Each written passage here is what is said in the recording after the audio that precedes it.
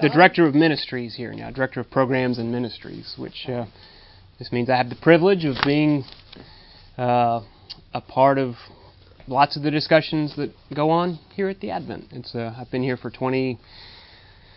I'm not good at math, 23 years, I guess. So I've become the dust, known some of y'all for a long time. Good to see you, Emery. Tell them how you started. I was the youth minister here. Came in 1993 from Sewanee, where I did my undergraduate work. And I've become the dust here, unfortunately. But have I been here a real privilege. So I don't try to keep up with those sorts of things anymore. Take one of these and pass it around, and let's begin with a prayer. Gracious and Heavenly Father, thank you for this day, the day that you have made, and for the grace which you've so freely bestowed upon us. Now, Lord, I pray that you would hide me behind your word. Help us now as we think about the shoulders that we stand upon, whatever it means to be Anglican, as we consider history as your story and the tradition that we're a part of. Lord, let us not lose sight of the main thing of Jesus Christ and Him crucified. We do ask now that you would be with us here. In Jesus' name. Amen. So it is a special treat to be here today. I haven't taught much. I haven't taught all of Lent because we had sort of a full rota, and so it's something I've been looking forward to very much. I love teaching the newcomers class. I do hope that folks will just interrupt. That's the style I like the most. This is not, in 30 minutes, a comprehensive, I hope it's not boring, it's not a comprehensive overview. I can't even remember what the title was listed. Anglican History and Theology or something like that. I mean, that's a yawner, isn't it? I hope not to inundate us with dates and long names or other things that aren't very exciting or enlivening. But I do, as I was just talking to Libby a few minutes ago, there's a great phrase out of Jude. If you're going to memorize a book of the Bible, I might recommend Jude. It's so short that there's no chapters. And so when you just say Jude 3, it's not that you're talking about Jude chapter 3. There's just the letter of Jude, and I think there's about 16 verses. And so the third verse in Jude talks about contending for the faith once delivered to all the saints. And that's a phrase that would well represent the Advent and how it likes to think about itself vis-a-vis or in relation to, inside of the Anglican tradition, the Anglican theology, the Anglican history, whatever that means. That it's not ultimate. You might say it's penultimate. There's a big, nickel word. It means the second to the last thing. To be Anglican is not the last thing. We're Christians. And we stand on the shoulders of those who have gone before, and we contend. We hold forth, we seek to preach and teach and embody the faith that's once delivered to all the saints, and through that faith to let it work itself out in love, and love to one another in the community of the Advent, as well as the love for our neighbor, whether it's our neighbor that's physically next door to us in our homes, or across town from us in Birmingham, or on the other side of the world in Australia, as Philip Jensen is with us. So the faith once delivered for all the saints is a nice way to think about the Anglican tradition. And you can probably tell from the way I'm talking, this is wildly unscripted, so do interrupt anytime and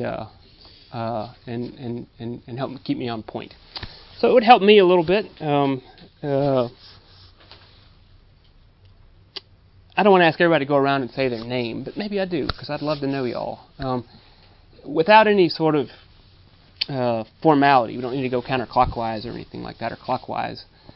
Just what familiarity do y'all have with Anglican? That's a word. It comes from the Angles, the Anglo-Saxon. You probably heard that when England was populated by the marauding horde from what's presently Belgium and northern Germany, and those were the Anglos and the Saxons that came across into England.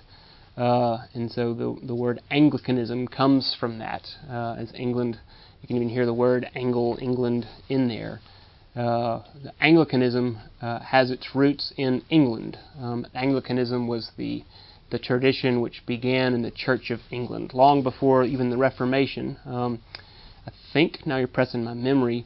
But even in the 3rd century, when there was a meeting of bishops, 3 bishops from England even made the trip probably to North Africa or to Italy for one of the councils. And so it's been a Christian nation. There's been Christians in England for a long time, long before we'll get to Henry VIII and that sort of thing. But that's what Anglican means. It's just of England, the religious tradition, the Christian tradition that's related to England. And then as England, of course, was a colonial empire, it spread throughout the world. And that's Anglicanism. So what familiarity do y'all have with Anglicanism? If you're a Methodist or a Presbyterian, you'd have a lot of overlap there. Some of y'all may be coming from other Episcopal churches. Some may not have any affiliation whatsoever. It would help me know kind of what familiarity we have with Anglicanism. Anybody want to pop out? I'd say No, Tommy. Yeah, I would. The first thing that comes to mind is just tradition and reform. Okay. So Anglicanism has an emphasis on tradition, and it's one of the Reformed traditions. That's fair. We'll certainly talk about that.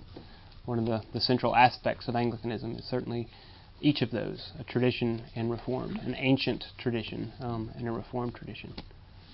What else? Either personally or what you associate with Anglicanism. You got nothing. Tommy took what you were going to say. Tommy took what you were going to say. Verbatim. Yeah. That's right. I knew what he was going to say. Okay. What about, Gil, what about denominations that they come from that maybe they have heard Sure. Anglicanism Sure. before?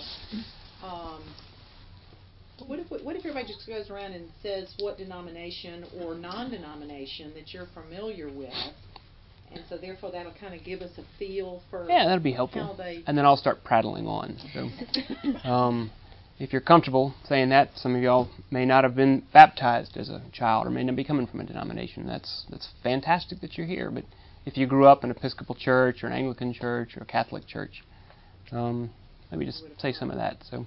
I'll start. I'm Mary Bradley. We've been members here for a long time. I just wanted to hear Gil talk about Your yawning title actually was interesting. Oh, well, good. It's because you're a boring man, Frank. We like it when Gil teaches, so we go hear him. I grew up Catholic, actually. So, but Frank and I joined the Advent in 2009, I think.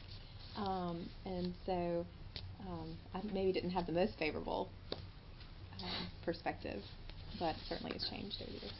Okay, thanks. And I grew up Presbyterian. I'm Frank.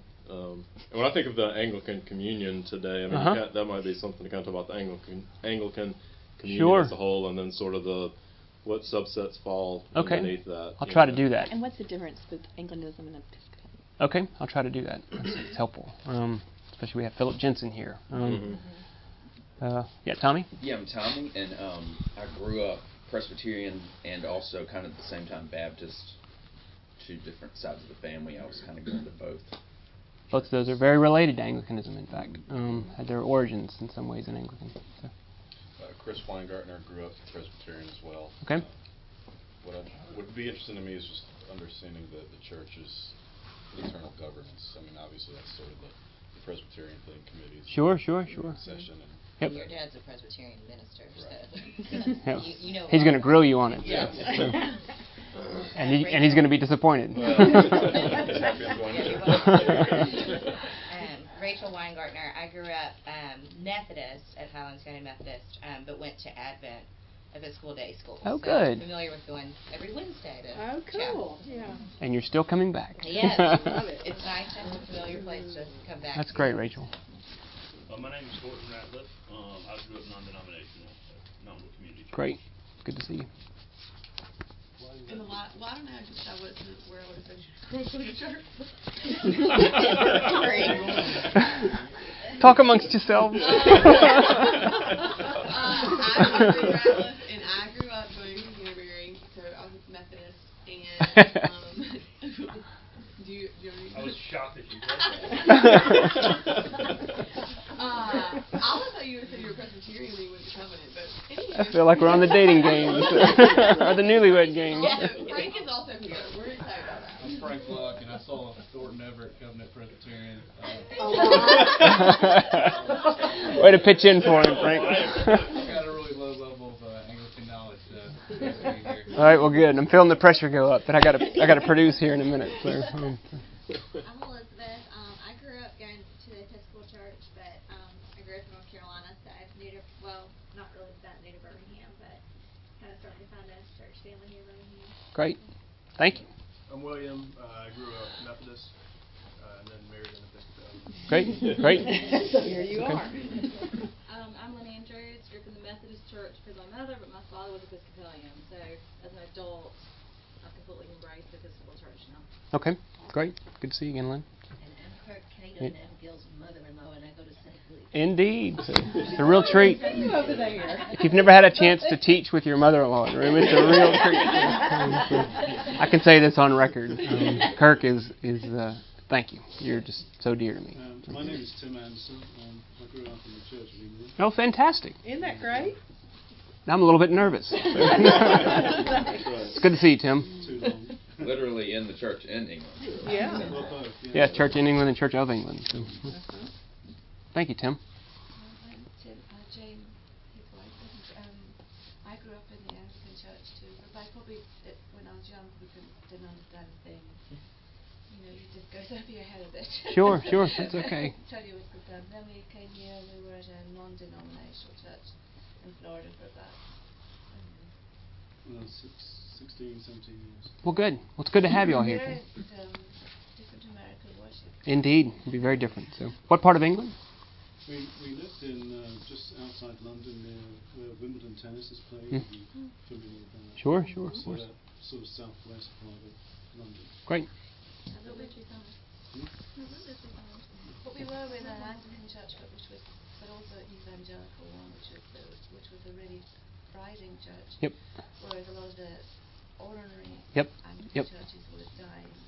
And quite a few of us would be surprised if we walked in. There'd be no pews. There'd be no altar. So there's a very vibrant church as opposed to the non-denominational. Yep. And this was in tune with the unusual, because it was within the diocese of another church, but somebody had prayed over, I don't know if it's a strange story, but anyway, there was just the Holy Spirit created this church, the Anglican but evangelical, within the diocese of another Anglican church, which is unusual. Yep. But so, and then we've been in more free sort of American worship. Right. So it's interesting. Right. You have a real perspective. Good to come back to some. I think people have rejected a lot of tradition for not knowing quite why they have rejected that. So Indeed. That'll be something we talk about, Lord willing. So thank you, Jane, very much. Glad y'all are here. My name is Mary Ann Michael, and I'm a Southern Baptist until January 31st when I was confirmed here. Amen. I'm still learning a lot. It's good to see you, I have Mary a Ann. lot to learn. Indeed. So glad you're here. My name is Karen Staples, and I've grown up in Presbyterian. I'm Barry. I grew up in the Methodist church, and then once we got married, we went to the Presbyterian church for probably 10 years. Great. Thank you, Barry.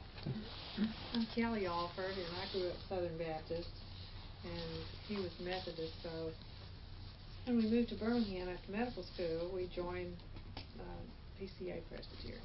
Good. And we're here. Thank you. And I'm Tom, and I belong to her. Indeed. Good. That's a nice claim to fame. Coffee, you want to introduce yourself? My name is Coffee Calls, and I'm kind of a rare avis here. Indeed. 76 years ago this month, I was baptized in this church, so I'm not only a cradle Episcopalian, I'm a cradle Adventist. And the thing that's interesting to me, hearing everybody, I did this some years ago. We have what that great denominational group is called Methobapterians here today. That's an expression for my old choir director. Those of you who are from the Roman Catholic tradition will find yourselves very comfortable here. The Methodists will find yourselves almost as comfortable as the Roman Catholics, and the rest of us, it's going to be our fun to show you what we're really about here. Thank you. Quickly, I, like Mary Ann, was confirmed on January 31st as well. I grew up a Baptist, married a gentleman, young man who wanted to be with the Methodist Church at school where we were at the University of Alabama. And then he decided he made all the decisions. We got to Birmingham. We joined the Methodist Church downtown. We gravitated over to, oh my gosh, there were so many in between there. And then finally wound up, like at 44 years old, at PCA Presbyterian. And then here. Thank you, Libby. Thank y'all. That helps me kind of get a root in how to steer the next 20 minutes or so. The Anglican tradition is a vibrant tradition, as most probably know. I don't want to assume anything. It did start in the Reformation, as the Reformation was beginning. Started in Germany in the second generation, which would include what was happening in England, as Martin Luther was the first generation, and then John Calvin in Geneva, and then over in England, starting in 1534, when Henry VIII declared through the Act of Supremacy that the Church in England was now the Church of England, and separate from Rome. It was on its track then to be something different and other. And then just conversationally, a lot of people you'll hear this trope a lot. A trope is just a repeated phrase that if you say it loud enough and often enough, it becomes true. That's supposed to be funny. It's not. It's there. You've probably heard that the Episcopal Church or the Anglican Church started because of the lust of Henry VIII. That's unfair. I mean, it's there, but it's not true. It started in Henry VIII's somewhat maniacal quest for stability, coming out of the War of the Roses, a very unstable 150-year history in the late 14th and 15th and early 16th centuries. The ruler, the greatest concern for a monarch is stability. How will my kingdom maintain stability after I'm gone? That pressed onto Henry with increasing force as he married Catherine of Aragon first, and it was a happy marriage by all accounts, which is very unusual, where they actually loved one another. It was an arranged marriage, and they actually loved one another. Were married for well over 20 years, but Catherine had a succession of miscarriages. I think she miscarried 7 times, and did have one living child, the one Mary, who became Bloody Mary, as history would know her. I didn't need to go into this because we're not going to get through any part of this. When Catherine turned 40, then, and even now to a different degree, but then recognized past the age of childbearing years, Henry started to feel the weight of stability. How am I going to prevent England from sliding back into a very divisive and bloody conflict again, like his father and grandfather just emerged from? And so he began to seek an annulment, not quite a divorce, but an annulment from Catherine, because his lust, certainly marriage wasn't then what it is now. You might say a king's lust could be sated fairly easily, and it probably was in other ways. It wasn't so much that he had to divorce or annul his marriage with Catherine in order to satisfy his sexual urges, but he did need to annul the marriage in order to provide for a succession. And so began the English Reformation. Through Henry VIII's I would even say that word, maniacal drive, better, to provide for stability in his kingdom. And then began the succession of 6 wives and 3 children, Mary, and then the short reign of Edward, and then the long reign of Elizabeth. And so strangely enough, without a male heir, with with one of his children, Elizabeth, who reigned for some 43 years. Tim and Jane, y'all may know this top of your head. A long and stable reign. The Pax Elizabeth, the reign of Elizabeth was known as a reign of peace, and that's when the Church of England really made its place. And then from the church in England came a good part of Presbyterianism. Of course, the Reformed Church under John Calvin over on the continent was a significant influence in that, but Presbyterianism as a form also took strong root in England, and then also the Methodist Church under John Wesley, who was an ordained Anglican minister. The Baptist churches, most people are surprised by that, started in the dissenting church along with the Puritans out of the Church of England. So a lot of the Protestant churches that each of you come from in your roots started, in fact, within the Anglican tradition. And so I have up at the top of your handout 6 aspects. This is from a nice little book that we have in our store by John Howe, retired bishop of, which part of Florida? Of Florida, called Our Anglican Heritage. He has these aspects also as his chapter titles. 6 aspects of Anglicanism. It's ancient, it's Reformed and Protestant, it's biblical, it's evangelical, it's Catholic, and it's worshiping. What I hope to do is just run through these very, very quickly and very briefly with a couple of minutes maybe to address Anglican, Episcopal, and some of the other things that we talked about. So when we say the Anglican tradition, the Anglican history is ancient, what do we mean?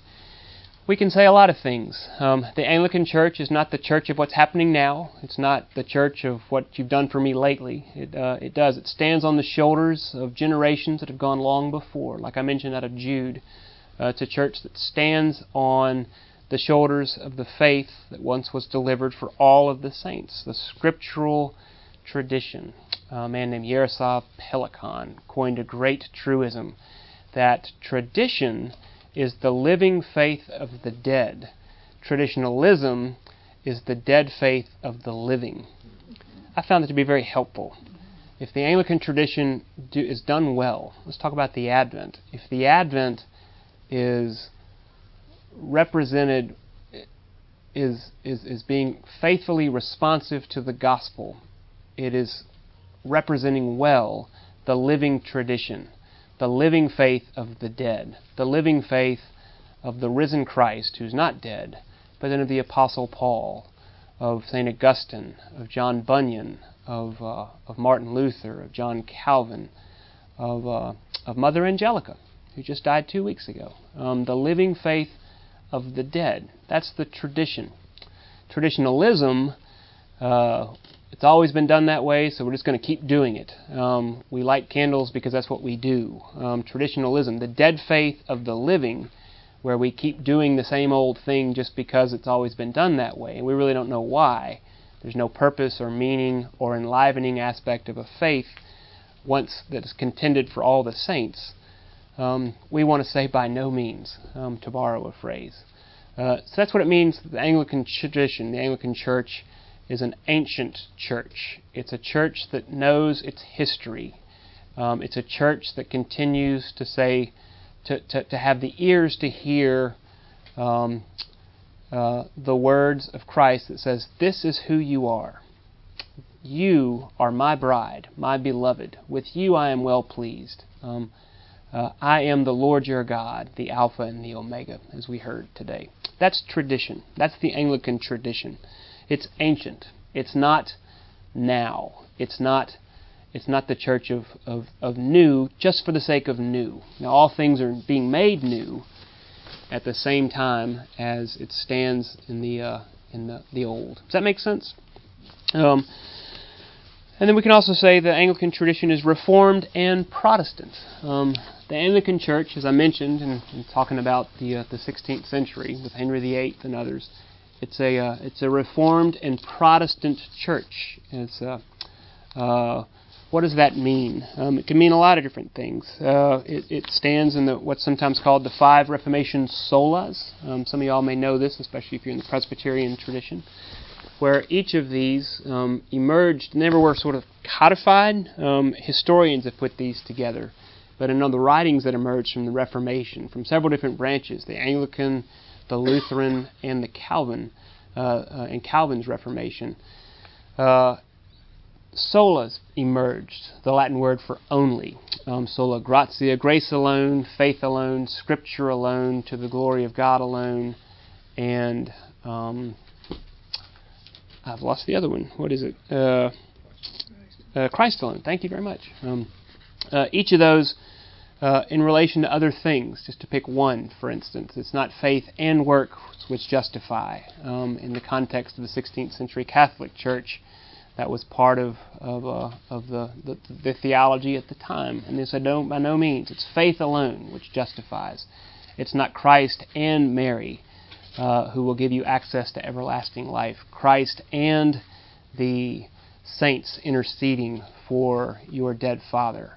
The Reformers would want to say, no, it's Christ alone and His work alone which grants us the keys to the kingdom of everlasting life. And so the alones came into the context of the Reformation in the 16th and early 17th century. And Anglicanism stands with that. So in that sense, you would say it's a Reformed church. It's also a Protestant church, where you would say, as somebody else once said, we're Lutheran. The theology of this I don't want to say it. So we're Reformed and we're Protestant. You'll hear this sometimes, another trope that the Anglican, the Episcopal Church in particular, we love to throw around Latin. Lex orandi, lex credendi. What we pray is what we believe. You'll hear that sometimes because of the emphasis on worship. Well, that's not true. That's a trope. Historically, it's not true. Some forms of the Anglican tradition now, the Anglican Church or the Episcopal Church in particular may do that. Well, we sort of make it up as we go, and whatever we pray, that's what we believe. The Reformed and Protestant roots of Anglican would say, no, that's not true, because we have our sense of a Protestant understanding with a proper emphasis on the living faith of the dead, which leads to our theology and our worship. We would say, no, what we believe is embodied in how we pray. And that would be very much what the Advent believes. And so we make a bridge to where we go on Sunday mornings.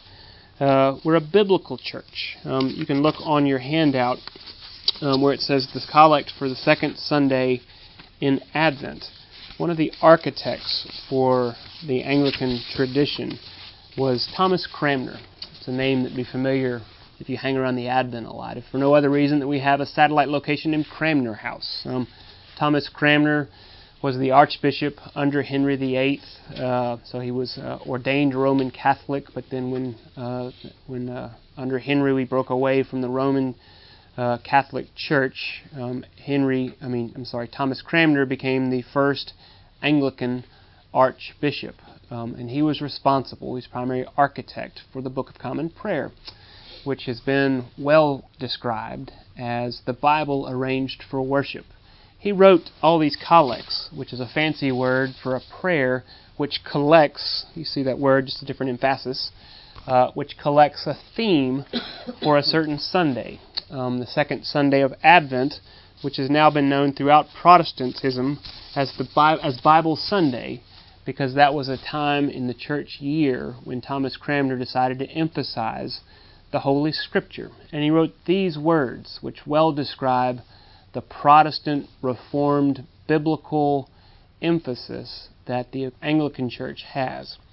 Blessed Lord, who has caused all Holy Scriptures to be written for our learning, grant, so here's the petition, grant that we may in such wise hear them, read, mark, learn, and inwardly digest them, that by patience and comfort of Thy holy word we may embrace and ever hold fast the blessed hope of everlasting life, which Thou hast given us in our Savior, Jesus Christ. Amen. Thomas Cranmer knew that we are properly in the passive position. Scripture, it could then be said, as a living word, borrowing from Hebrews, that Scripture is living and active, sharper than any double-edged sword, dividing bone from marrow, joint from marrow. That is a living word, not as a dead word, harking back to traditional versus traditionalism. As a traditional word, how do we approach Scripture? We approach Scripture not as interpreters, but as interpretees. Again, a Reformed church, a Protestant church, borrowing from Martin Luther, the chief organ of a Christian, Luther said, is the ear. Why? Because we hear. We hear first. Faith cometh by hearing, and that being hearing the words of Christ, the gospel. Cranmer believed this, body and soul. He read, marked, learned, and inwardly digested the Holy Scripture in a way that's unparalleled today. He so digested it that it became a part of who he was. He became what he ate. Hearkening back to Isaiah, "Eat this scroll," the cherubim said to Isaiah. Cranmer heard that, and he ate the Word of God, and he digested it, and he appropriated it, and he arranged it for worship in a way that's not been matched. A favorite word of Cranmer was allure or woo, that the Holy Scripture, living and active, would woo the heart. It would woo and allure the sin-sick soul. It would do its dual work of convicting of us of our sin, of telling us who we are, that we are creatures in need of a Savior. We are creatures in need of a God. We are like lost sheep that have gone astray, and that we needed a shepherd to bring us back into safety. And this is nowhere more profoundly captured than by something. This is one reason that we, the Advent, are a prayer book church and a morning prayer church, because the confession that said only during morning prayer, which is still, even in the 79 prayer book, almost verbatim Cranmer's arrangement, and that's on the second page. In this short paragraph, one paragraph, 8 short sentences, 16 biblical references. It's almost impossible if we sat in this room and said, let's hammer something like this out, and we'll take a week to do it, we'll take a month to do it, we'll take a year to do it. We couldn't do it. It was a gift of God to so read, mark, learn, and inwardly digest the whole counsel of God, that all Scripture is written for our learning. Cranmer captured this and put it together and arranged it in this confession.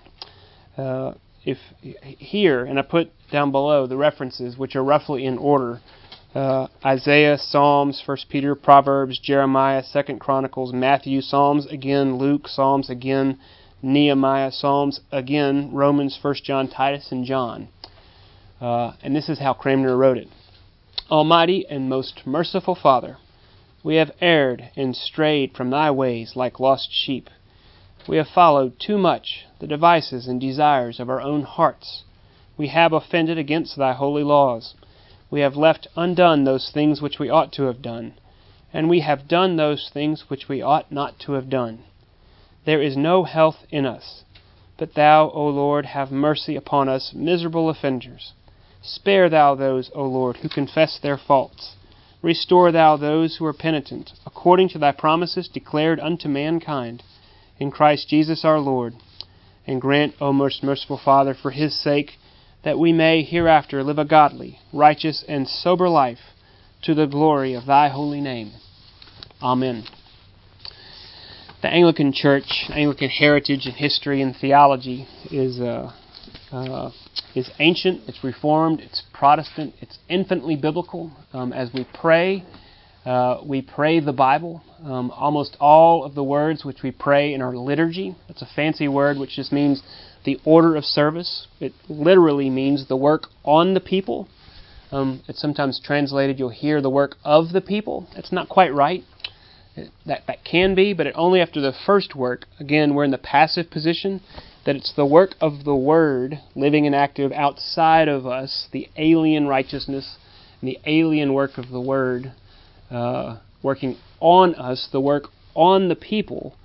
Then emerges this ordered prayer of what we call our liturgy, moving from the acclamation to the collect for purity, which is also there, to the hearing of the Word of God. We sometimes divide the Holy Communion between the ministry of the Word and then the ministry of the sacrament, the two marks of the Church, where again the Word is placed in us, in our mouth, so the Word is very near you, Paul would say again in Romans 10, and it's placed on our tongue in the form of the host, the bread. I am the bread of life, and now it's on us. Read, mark, learn, and inwardly digest the living Word.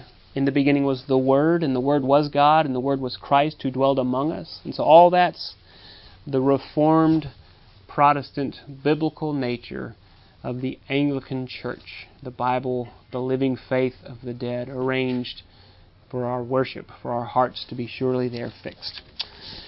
So, it's also evangelical, Catholic, and worshiping. Some of those I've touched on. The bells toll. Evangelical, in the sense of the euangelion, the good news of the gospel. It's evangelical, not in the political sense. That's how that word is usually heard now, but in the sense that it's personal. It comes to each heart, and it ministers to each one of us as the one sheep who's wandered away from the 99. And we're Catholic in the old sense. You can almost see the word whole in there. H-O-L-I-C, like holism. That's what it means. Catholic, in that sense, like we say in the creeds, means the whole church, the universal church. All Christians, in other words.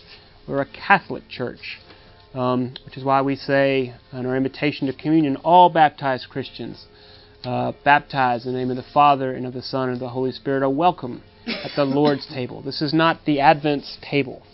It's not for Episcopalians only. We try to lower the gate and say it's for all of God's church, His body, gathered. And we're a worshiping church, largely through Cranmer's architecture, but with the Bible arranged, we now having this faith placed in our mouth, as Paul would say in Galatians, and I'll stop here. This faith now works itself out in love. As we love God in response to His first love of us, that looks like worship. And then we begin to worship together. And that's the community of the saints for which Christ died. So there's Anglican history and theology in a wayward move. So. Can you give a 30-second answer to what's the relationship between the Anglican Church and the Episcopal Church? So the Episcopal Church in the United States of America, its full name is the Protestant Episcopal Church of the United States of America, is one of 36 or 37 provinces within the Anglican Communion. And so there are 37 provinces, basically like a federation, would be the best political analogy, where there are 37 other sort of states, which you call Anglican provinces. England is one, or Britain, United Kingdom is one, Canada, the United States, the Southern Cone, Rwanda, Australia, where Philip Jensen is from. Each of those then have an archbishop, or the first among equals, and so the Episcopal Church is one of 37 provinces within the federation known as the Anglican Communion. So it's geography. It's geography.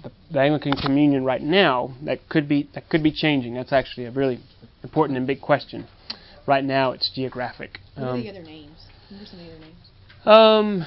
You would hear around. The Anglican Church in Rwanda, the Anglican Church, the Anglican Church in Australia, I think it's the Anglican Church of Canada.